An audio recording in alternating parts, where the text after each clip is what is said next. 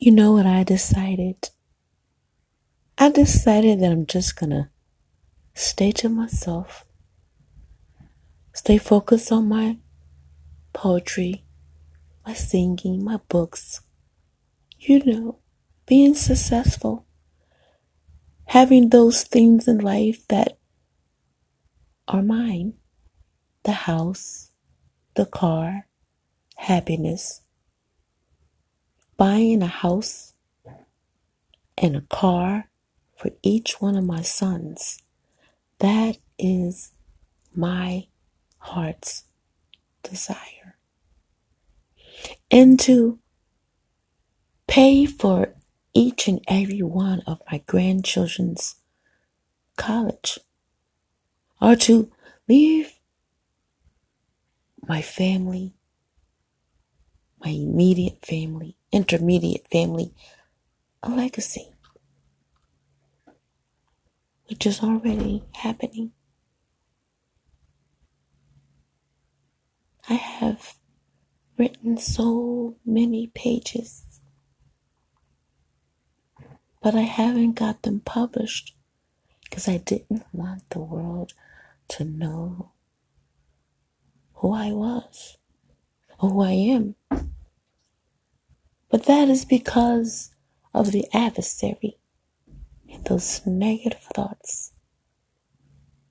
I was walking in fear of the unknown. But how will I ever achieve success if I don't take on the unknown? How will I ever know what is there if I don't tap into the unknown? The unknown is like a circle with all your dreams and aspirations inside that circle. But in order to get what is inside that circle, you have to go and tap into the unknown.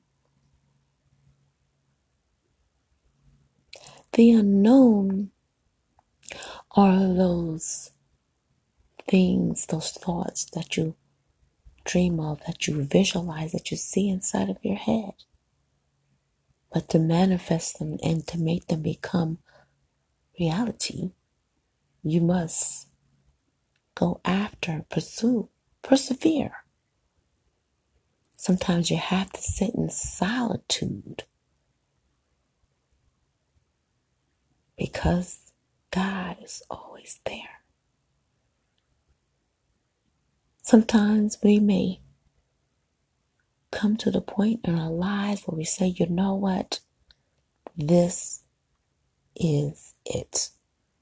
I am done with all the no good, grimy, conniving, stealing people. A whole new world. I am in the light, and the darkness is behind me. For God's got my back. The devil's trying to bind me. But no weapon formed against me shall prosper. Yes, I'm talking to you and you. Those two living in the darkness, they are one of a kind. They love living in the darkness, and the light within, they don't want to shine because it is not there. Why did I travel to Babylon? Why did I go into the belly of the beast? Well, now I know, at least. I know what to do and not to do. From this point on, I will stand strong.